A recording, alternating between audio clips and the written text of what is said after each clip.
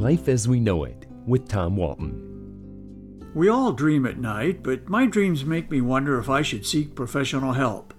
Perhaps I'm just frustrated that my dreams never go the way I would script them if I had the opportunity. For example, it would be nice if Charlize Theron popped up in my dream. I would do my best to entertain her, show her around Toledo, you know. Instead, I get my third-grade teacher, a stout woman of impressive girth, reminded me to sit up straight and stop fidgeting. In my dream, I point her toward Tony Pacos and tell her to go away. On those rare occasions that a dream is going well and I can't wait to see what happens next, I invariably wake up. I stumble to the bathroom to curse my bad luck. That's just mean. I don't think I talk out loud during my dreams, at least nobody within earshot has ever informed me otherwise. Well, there was that one time my late wife told me I shouted, "Oh, a wise guy, eh?" in my sleep. I've always been a big fan of the Three Stooges, so maybe it was a shout-out to Moe. If I'm not necessarily a chatterbox while asleep, on occasion I have become violent. Often the dream involves some form of athletic competition, usually baseball. My most recent such encounter occurred about a month ago. I was having another baseball dream, and I was stationed at second base, presumably for the Cleveland Indians. The Cleveland Guardians. Wait a minute, was this a dream or a nightmare? The pitcher delivers the ball, the hitter swings. Here comes a screaming line drive that's going to require me to dive to my left to make the catch. I dived to my left. Really? I knocked over the lamp on the end table.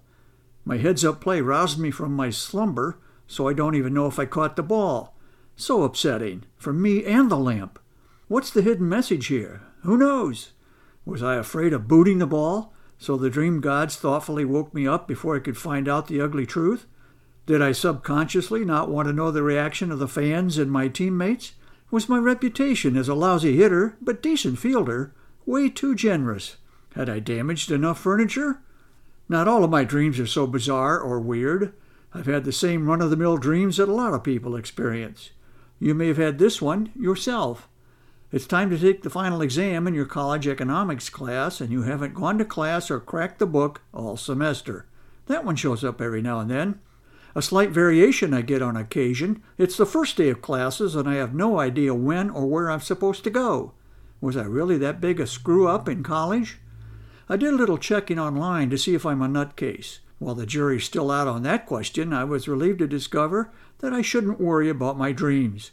I am assured they are unique and personal, and I should not expect anything more than entertainment from dream interpretation books. I remember the time I was speaking to a group of educators, and by the way, this wasn't a dream. I was for the most part awake and alert. During the question and answer period, one of them asked me, "In your wildest dreams, did you ever expect you'd become a newspaper editor?" Well, I had to be honest.